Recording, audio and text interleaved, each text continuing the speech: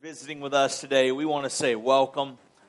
We have some little informational handouts that we refuse to call a church bulletin around here.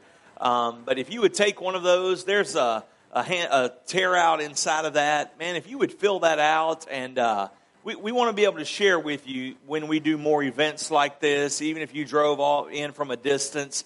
We want to be able to put you on our email list, and just so that you can know what's going on, even if you may never pass this way again, that you know what God is doing in our lives, and you know how to pray for us. And man, we're excited about you being here and about our futures together and what God has in store for us.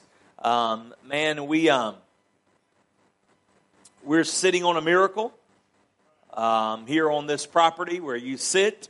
When we were building this building, the owner of the property would come around, and I told him one day, I said, man, if you ever want to sell that, if you'll just let us know about it, we'd love to have first option to buy it.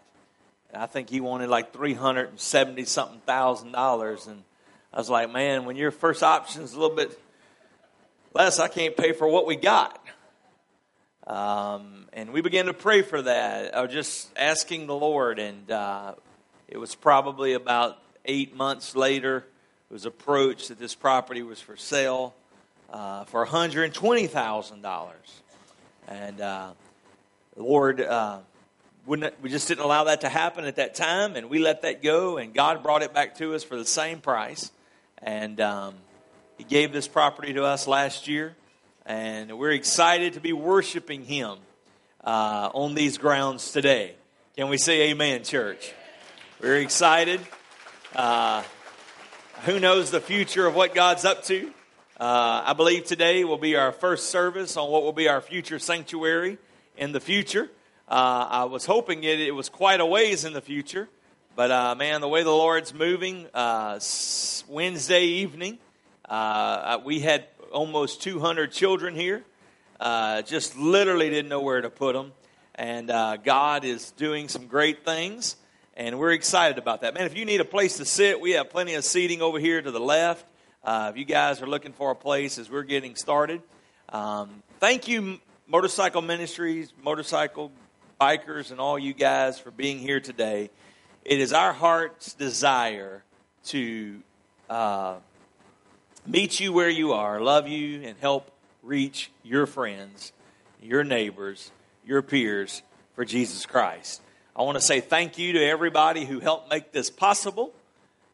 Sitting here, it looks like we just, here's church, but there's lots of hard hours went in this week.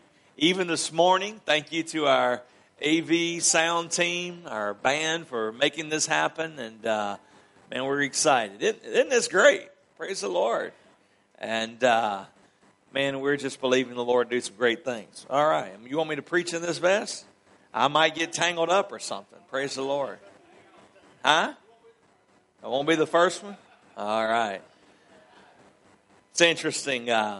Today, it's our desire at Family of Grace. If you're joining us from home, we're outside the walls of our sanctuary. It's our desire to be a church that goes beyond the walls of our sanctuary and begins to connect with people right where they are, and believing God to do the miracles across barriers and cultural, whether it be a cultural barrier, a social barrier, racial barrier, a language barrier, but that all the barriers would come down.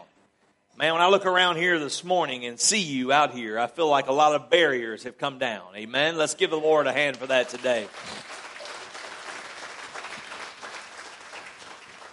That didn't just happen.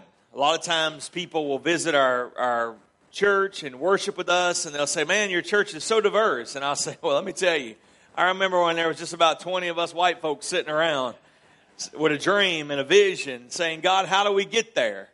And it's not been an easy task. Not long ago, somebody asked me, they said, Pastor, I'm just not real comfortable. I can't find a place in your church to feel comfortable. I said, me either. And that's the way we hope it stays, because it's not about our comfort, but it's about our ability to connect with people who are not like we are. And Brother Darrell, thank you, man, for this vest. Praise the Lord. To those of us not in the biker world, it doesn't mean much. But to those of you who are in it, I realize the significance of it. It's a what? It's a cut. I don't know if I'm in enough to use that, brother. Amen. I mean, look at here. I rode my brother's bike the other day, and he said my feet were wet, and he said, I guess so. Look at those shoes you got on. But you know, it's one thing to ride a bike, and it's another thing to be a biker. Amen? It's one thing to be people to adventure in hobbies in different cultures and enjoy things from other cultural groups. But it's another thing to be born and destined for that culture group. And God doesn't want you to leave that. Today, there's a movement in America, and it's called transitional churches. And one church transitions and moves out to another area because the community around them transitioned, and they were unwilling to change and identify with the people that God sent them, so they just left and gave it to somebody else.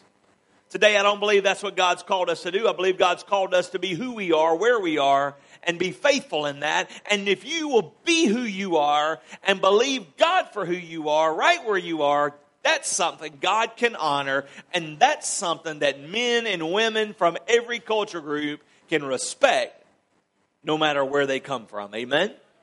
Today, if you have your Bible, I want you to turn to a familiar passage of Scripture. That familiar passage of Scripture is found in the book of Romans. It's in chapter 8. And then we're going to be looking in 1 Samuel, another familiar passage of Scripture, 1 Samuel. But if you'll turn to Romans chapter 8, I want to share with you a passage of Scripture I believe that probably has given a lot of you a lot of encouragement. Days in your life when you didn't know what to do, you didn't know where to turn. I believe it's something that God probably spoke to your heart and has given you a lot of strength to run on in times past. Some of you may have rolled in here on this scripture this morning. Amen. I hope somebody has. The Bible says in Romans 8 and 37, now know this, that in all things you are more than victorious. You are more than a conqueror through Christ who loves us. And it says, for I am persuaded that neither death nor life, nor angels, nor rulers, nor things present, nor things to come, nor powers, nor depth, nor height, nor any other created thing will have the power, say that with me, will have the power or the ability to separate us from the love of God that is in Christ Jesus. Amen. Then in the book of 1 Samuel, as you turn there and find your place in verse 16, what does it mean to be more than a conqueror? Have you ever thought about this? Have you ever worried that you may not live up to all of the God-given potential that you have? Have you ever sensed the potential in your life, in your heart, in your body, in your soul? Have you ever sensed that and thought, man, I just don't have the ability to live up to that? Man, have you ever thought about those moments and thought, wow, that ability, that potential that God has given me? Have you ever thought, man, I know that I have this shut up in me, but I don't know that I will ever fulfill it? Maybe it's because you look at your pedigree and you think, my family's not a family of influence. My family's not a family of prominence. So therefore, I can never achieve the vision and the dream that God has for you. Maybe it's because you come from a broken family, or maybe you don't know who your dad was, and maybe you feel like you're handicapped, or maybe it's because you're an adult and you still have trouble reading, or you still have trouble writing, and you say, man, I'll never be able to be all that God wants me to be because I'm handicapped. Or maybe it's because you do have physical limitation and physical handicaps, and you say, man, I've got this vision and it's shut up in my bones, but I'll never be able to be those things because I just feel like I'm so limited. Do you ever find yourself going to work and working 5 days a week and going through your schedule, or working 7 days a week and going through your work schedule, and you're working and you're performing a task and you're doing a job, but all day you're daydreaming about something else? When you go to work, you daydream about something else. I remember when God called me to preach, I was grading, when I was really getting close to surrendering to preach, I was grading hardwood lumber. I know I've done about everything for the Martins. And man, what they would do is they would randomly select 100 of your boards and they would evaluate your grading. And your bonus would be paid upon your evaluation. Well, man, we stood at a chain just like this, flipped all days, and you'd mark them and cut some off, and that would give you the ability to make the grade of the board a better grade. And the whole time you had to be calculating, how can I cut this board so that it makes the company more money? And so, boy, you'd be there and you'd be marking and flipping and cutting. And, I mean, they were going by just real fast. And, man, I'd be sitting there and all of a sudden, God would just get a hold of me and I would just start preaching. I mean, not to the guys around me, but, to myself. Man, I'd just be preaching. And all of a sudden they would pull my boards and they'd be like, how did you mark that board that? And I was thinking, well, probably because my mind was somewhere else. I'm not the only person that's ever done that. If you are currently doing that, you are probably fulfilling a job that you are not destined to fulfill. You are probably in an occupation that God has not created you to be in. Now, it doesn't mean you cannot be successful. It doesn't mean that you cannot be victorious. It doesn't mean that you cannot be wealthy. But I tell you what it does mean, that you can never be fulfilled. Because you can never be fulfilled when you're doing something that you were not created and destined to do. I want you to know today, my brothers and sisters in Christ, no matter where you come from, no matter what walk of life, no matter what the color of your skin may be today, God has created you and He formed you and He fashioned each and every one of us for a purpose, for a plan, so that we could first of all glorify God with all of our being, honor Him with all of our life, and be exactly what God has called us to be. Nothing more, nothing less, being what God has called us to be. Then you will be more than a conqueror. God didn't create you to live a life of futility. He didn't create you to live a life of futileness. He didn't create you to live a life of emptiness. God didn't create you to live a life of complacency. God created you to thrive right where you are. Now, I want you to understand something today. This is not the power of positive thinking. This is not the power of if you believe something, you can be it. No, here's what it's the power of. It's the power that when you were in your mother's womb, God formed you and fashioned you. I don't care if you were a mistake or a souvenir your mom and dad call you. You may have caught them by surprise. You may have been formed in the back seat of a car, but God had a purpose. God had a plan. The devil thinks that he's come to steal, kill, and destroy, but Jesus has come to you today and say you can have life and have it more abundantly. Amen. That's something to be excited about today. God created you to live a life of fullness, not brokenness.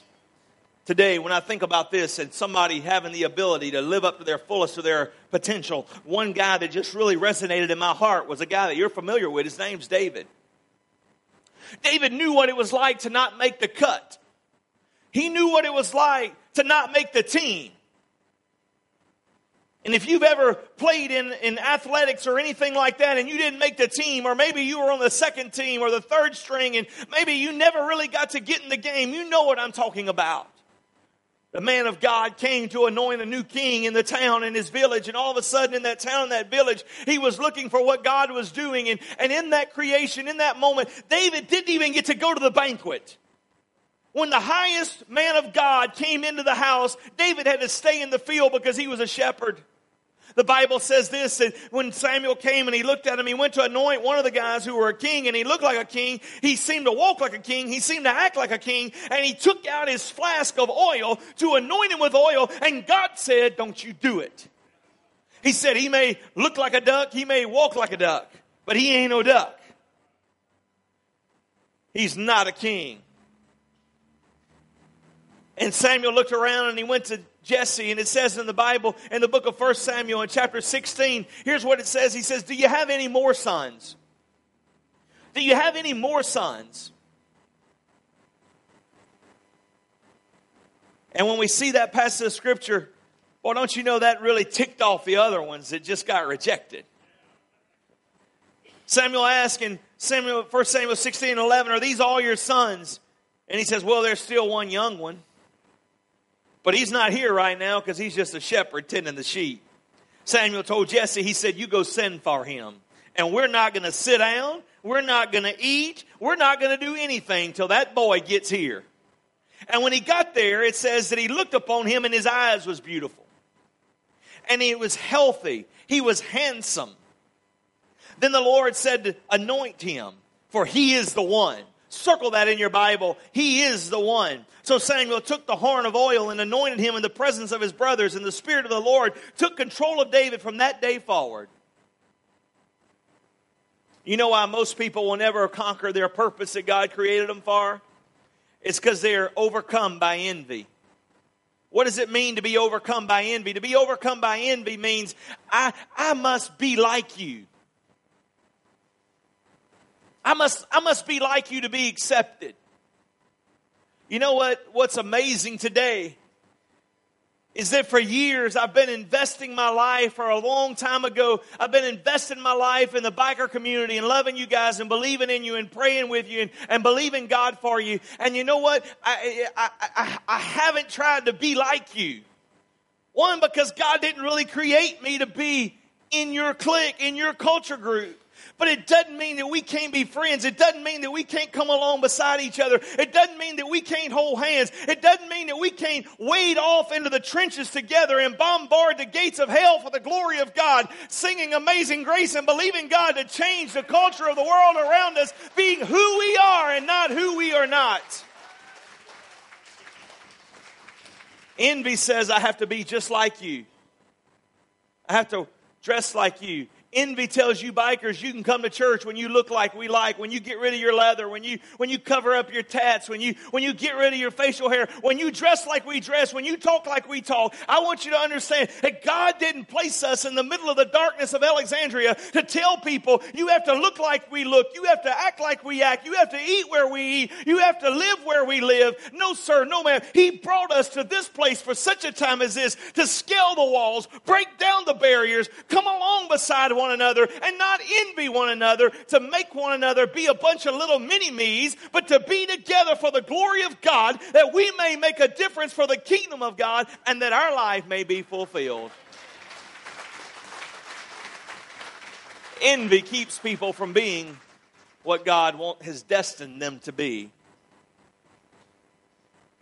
Envy. Even what God predestined them to be. You say, Pastor, I thought you weren't a Calvinist. I'm not. But God predestined every one of us to be in the image of His Son, Jesus Christ. And many people refuse to accept Jesus Christ as their Lord and personal Savior, not because of envy, but it's because of the second reason people won't fulfill their purpose. It's because of people pleasing. See, people won't be who God's called them to be. They won't fulfill their purpose normally for one of two reasons. One is because they're trying to be what they think people like. They're trying to be like everybody else. Man, when we think about this and we look at David, we realize that I must be like you. Write that down somewhere. People say, you must be like me to be loved. And then the second reason people won't be these things is because they say, I must be liked by you. There's a difference. One, I have to be just like you. Amen? I mean, come on, guys. Doesn't this look ridiculous, this vest with a plaid shirt? I mean, somebody could have given me the heads up and said, hey, wear black or something today, Pastor. And so as we think about this, we realize that what God is doing, and so we think about these dots and we begin to connect and we say, man, I must be just like you to be like. I'm so thankful today that I can just be who I am and be who God's called me to be and be who I am, and you still like me. The second thing is that we must be liked by you. You got to like me so that I can feel love. I want you to know Jesus didn't like you. He loved you. That's why He went to the cross of Calvary and He laid down His life. He laid down His life and died for you. Envy, you trying to be like somebody else, not who God created you to be, will keep you from being who God destined you to be. And then you trying to please people and worried about not being able to fulfill what God's trying to do in your life will keep you from being what God wanted you to be.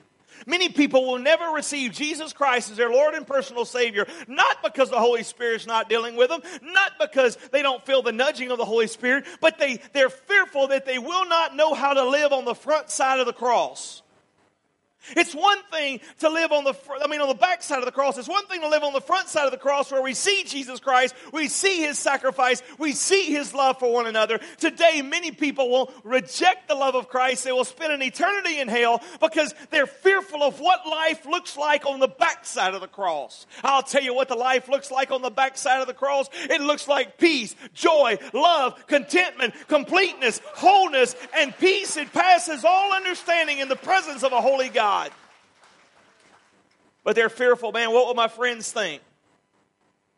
Because I'm worried about what my friends think, I'll never be who God has destined me to be because I'm overcome with fear that if I go on the backside of the cross, if I receive Christ as my Lord and Savior, I will never be able to be accepted by my peers again. The Bible's full of examples where that didn't happen. I mean, that Samaritan woman found herself on the backside of the cross, and she went and gathered up every man she knew, the ones that she'd probably been with. She had a good following with the men crowd, and she brought them guys back, and when she brought them to them, many of them began to believe because she was unafraid to live on the backside of the cross. Let me tell you today, you don't have to go to the cross because Jesus Christ already went to the cross for you. No greater love is this than a man lay down his life and die for you. You don't have to die because He already died for you. You can live on the backside of the cross in the power of the resurrection, because the payment for sin's penalty has been fulfilled by the finished work of Calvary. All we have to do is say, Lord, nothing in my hands I bring, simply to the cross I cling. Lord, I am willing to be all that you have created me to be. Lord, I am willing to be destined to what you have destined me to be. Today, God is moving. God is ruling. God is reigning. The question is, will you invite Him into your heart? Will you accept that purpose? Will you accept that peace? Will you conquer your purpose? Will you let God have His way in your heart and in your life today? David was a great example of that. David, man, it says he's the one. I ask you to circle that in your Bible today because you're the one. You may not be the one to be the king of Israel. You may not be the one to be the president of the United States. You may not be the one to be the president of a company, but you are the one. What are you the one for? I don't know. But before you were ever born, God had a purpose and a plan. Listen, when your mom and dad was trying to still figure out what your name was going to be, the Bible says in Isaiah that He was calling that name out. When you were in the matrix of your mother's womb in the portal of glory, God has a purpose. God has a plan. God didn't create you to live your life as a half-baked believer or a half-baked human. He wants you to thrive right where you're planted. The question is, will you be all that God has called you to be? David had to wrestle with those choices. From the shepherd, from the fields of the watching sheep, to the Father's house, to being anointed as king. Then when he was anointed king, the Bible teaches us that God withdrew the anointing from Saul. Matter of fact, if you look at this in your Bible, we realize that David had a special purpose. And we see this in that passage of Scripture. It says in verse 14 of chapter 16, now the Spirit of the Lord had left Saul, and an evil spirit began to torment him. So Saul's servant said, let's find someone to come and play a harp, and maybe it'll make him happy. So Saul thought that was a good idea, so he sent some people to find somebody. Guess who they found? David. And here comes David, and he'd play his harp, and all of a sudden Saul would be happy because the music would soothe away his torments. And he would find himself and he'd be lost in that. And so it says here that he brought them in. And it says in verse 23 of chapter 16, whenever the Spirit of God troubled Saul, David would pick up his harp and play. And Saul would then be relieved and feel better. And that tormenting spirit would leave him. And as we look at this here, we see clearly that tormenting spirit was David had a special purpose. And that special purpose was not that he would spend his sheep being a shepherd. Not that he would spend his eternity or his time of his life being a shepherd, but that he would spend his time shepherding the people of God. And he knew that he could identify with them. He knew that he knew how to lead people because he knew how to lead sheep. And David was one of the greatest kings of Israel because he had a common sense background. He knew how to work in the common realm. And he had a special purpose and a special calling. And many times he could have got sidetracked. I mean, he was a great musician. He could have said, you know what? I think I'll just join a rock band with my harp, go figure, and spend his world life touring around trying to play music. Or he could be what God has called him to be. And then the story unfolds, and you know this. You know that David had not only a special purpose, but he had a special favor. Right here we see that Saul loved him. Matter of fact, Saul sent to his dad and said, hey, can David just hang out with me, man? He helps me a lot. Special favor. He could have become overwhelmed with pride and been over with a sense of arrival like, man, I'm playing for the king. Or he could have had a rebellious attitude and said, Saul, I don't have to play for you. I've been anointed the king. I was rejected. You know, people that are rejected, they have this little man syndrome a lot of times. When they finally get to a place of leadership, they just begin to be overruling and overpowering. They just want to inflict their people because they finally have a place where somebody will listen to them. And David could have been like that. David could have said, Saul, I don't have to play the harp for you. The Spirit of the Lord's already left you. I'm the king. But no, that's not what he did. He got his harp and he played and he was obedient and he followed to the place and the station where he was in life at that time. And then all the people went off to war. Didn't need a harp player in the middle of a battlefield, so David went back to tending sheep. In the middle of that, his father told him, Jesse said, hey man, take this bread and cheese and go feed your brothers on the battlefield. And he got there and there was this big ugly giant. It was all around and he was cussing the name of God. And while all the great men of God, while the king of Israel was hiding in his tent, David walked down that battlefield with his bread and cheese and says, what in the world's going on here? They said, well, they got that big guy out there named Goliath that comes out every day and torments us. And David was like, you know what? I ain't putting up with this. And he said, I'm going to go out there and take care of him. And you know what's amazing? That nobody really tried to stop him. But Saul did say, hey, put my armor on. Put my armor on. He put all this armor on. And there little old David goes, just a boy in Saul's armor. It was too big and it didn't fit. And man, he took that armor off. And as he took that armor off, he reached down, he literally laid aside that armor, put it aside, picked up, he took that armor, said, Saul, here's your armor, take your armor, there it is. Wait a minute, he picked up his little slingshot, he picked up his 5 smooth stones, and went out there and said, this is all I need. Somebody said, what do you think you're going to miss? He said, no, he's got 4 brothers. 1 for each. 1 shot, 1 kill.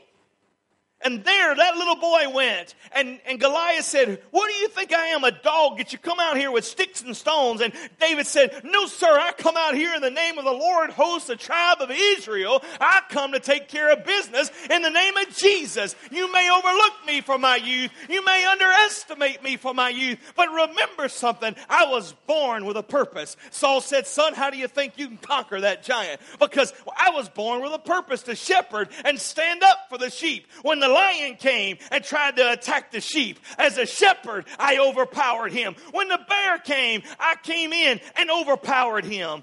I am being who God has called me to be. I have my own armor. I have the armor that God has given me. Take your armor, take your swords. I'm going to be what God has destined me to be. A purpose. The story unfolds. He kills him. You can look in your Bible there. You can see clearly here, it says in chapter 17 and verse 50, David defeated the Philistine with a sling and a stone. Verse 53 says, then all the men of Israel came out and they put the Philistines on the run. Isn't it amazing that all the heroes came out when the work was done? Amen. They came out and all that was happening, and man, those things was taking place. And man, there was David with a special calling, with a special purpose, with a special anointing on his life. And man, when we look at this and we connect the dots here, it goes even further. And it says that he had that special favor because he had special success. I'll tell you today that David defeated the giant, that he defeated the greatest enemy of the children of God. And I want you to know that on a cross 2,000 years ago, Jesus Christ, as a young man, defeated the greatest enemy of every man, woman, boy, and girl, that we may have a peace that would pass all understanding. David had special favor because he killed the giant, the king offered a reward and said, your family can be set free from taxes. Can I get a witness in the month of April? Amen. None of your father's household will have to pay the king's tax again. And you can have the hand of my daughter in marriage. And all of a sudden, in his success, everybody around started praising him, saying, oh, David is great, David is great. He had the approval of man. He had the acceptance of man. He had a seat now at the king's table. And he had the king's daughter. All the benefits that come with being the king's daughter.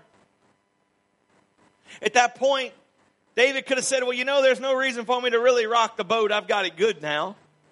Man, I'm not in the field watching out over sheep. I'm respected. People's praising me. I'll just enjoy this for a while. One of the greatest enemies of what God has called you to be and destined you to be is good stuff. I'm going to say that again, because this half didn't hear it. One of the greatest enemies of what God has called you to be is good things. Success will rob you of the best. Prosperity will rob you of your destiny. The applause of men will rob you of your destiny no matter what cultural group you find yourself in. When we're wealthy, when we're making money, when we're being praised by men, we think, well, man, do I really need to push harder? Do I really need to go the extra mile? David, from a boy coming from the shepherd's school, from a boy that wasn't even willing to come into his own father's house when the man of God was there for the great celebration, for the boy that was rejected, the feast, the festival that was happening in his own household. He could have settled in right there and said, you know what, this is a good spot. I think I may just say, hey, soul, take ease and be warm, be filled.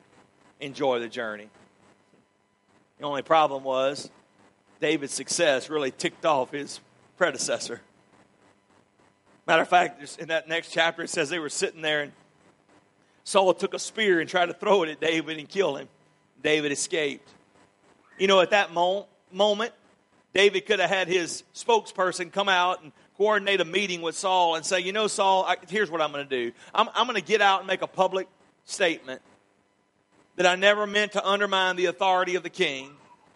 I'm going to get out and, I'm going to silence all these people that are saying Saul's killed thousands and David's killed 10. I'm going to take care of that. You know what? I just want there to be peace and harmony with my marriage.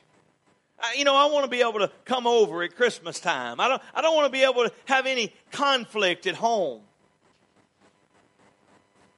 But David wasn't one of those kind of leaders.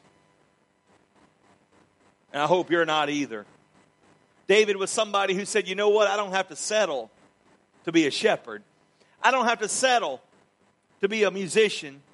I don't have to settle to be anything less than what God's called me to be. Now, all those things are great positions. They're great things if that's what God had destined you to be. But David was destined to be the king of Israel. And today, God has destined many of you to be great things. And He has a great purpose and a great plan for your life. But the fear of failure is keeping you from conquering your destiny.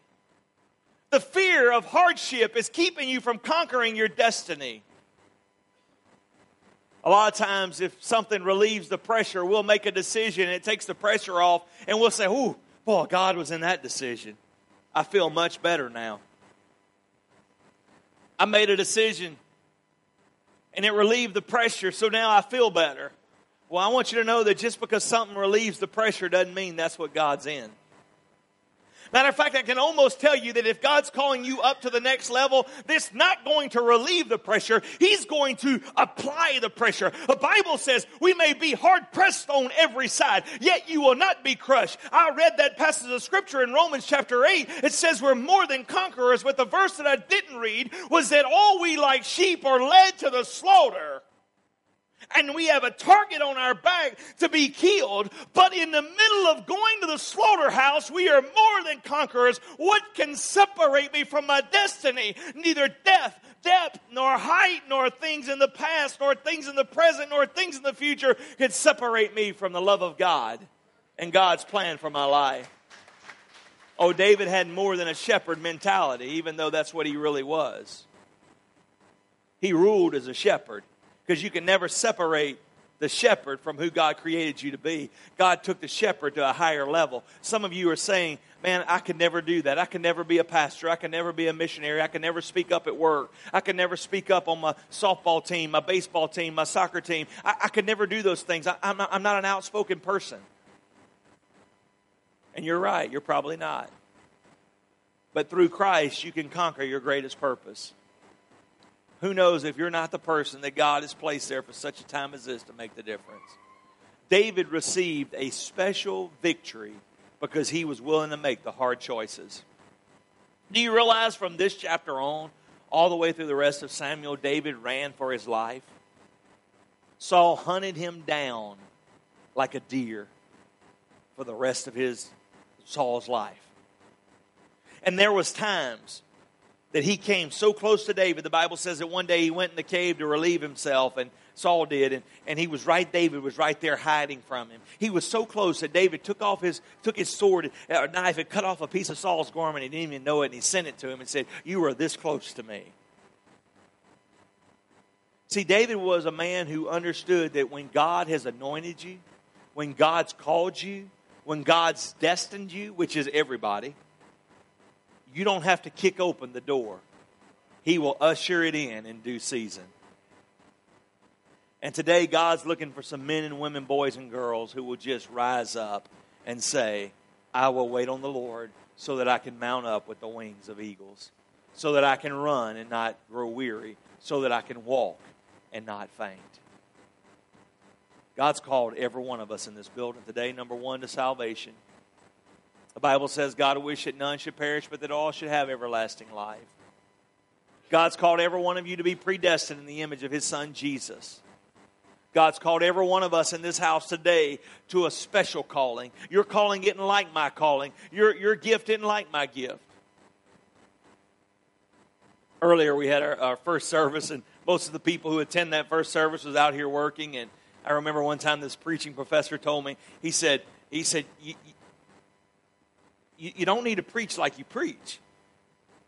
I said, why? He said, because if there was nobody in this room, would you still preach like that? I was thinking, well, that's kind of how I was doing it down at the sawmill. I may not have been speaking out loud, but I'll tell you, inside I was jumping up and down and running all about, amen. That's how all my boards got hijacked. So I told our guys a while ago, I said, hey, if you'll sing like there's 1,000 in here, I'll preach like it. It's just being who God called you to be. Nothing more and nothing less. God has a special calling on every life here today and every life that's ever been born.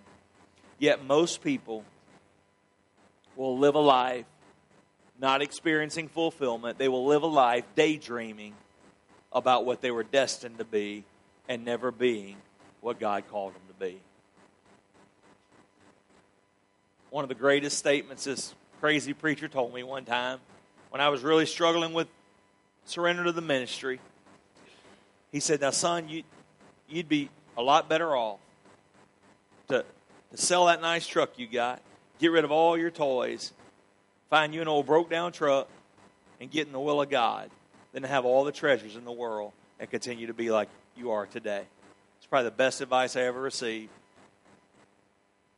God may not be calling you to preach. He may be calling you to be a baker. He may be calling you to be a pilot. He may be calling you to be a banker, a CPA, a doctor, a lawyer. God may be calling you to be a nurse. God may be calling you to be a maintenance man. God may be calling you to be a landscaper. God may be calling you to be in the cleaning business. God may be calling you to be a teacher. I don't know what God is calling you to for your life, but whatever He's calling you to, He's equipping you for. And whatever He's equipping you for, He expects you to be His hands, His feet, His eyes, His ears, His arms.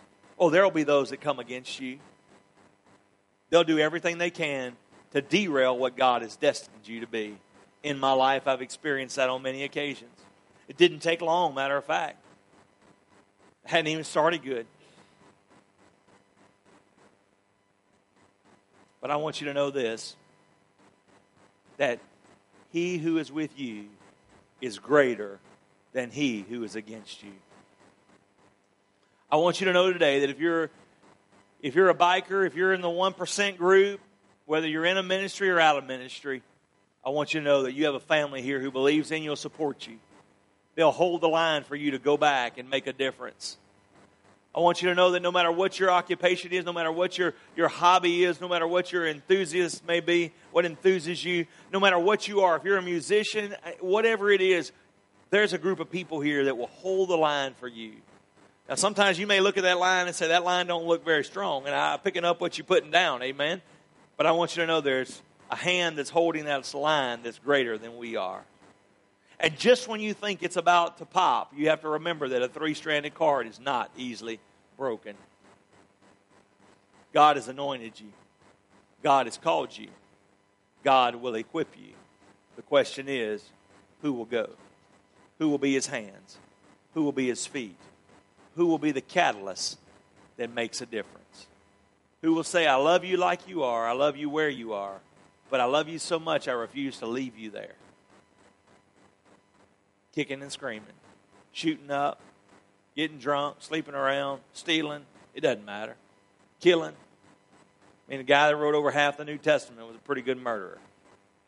Not of thugs that deserve to die, but of the bride of Christ. God can redeem him. He can do a lot with you. Would you let him? Right now, today, let the Holy Spirit speak to your heart.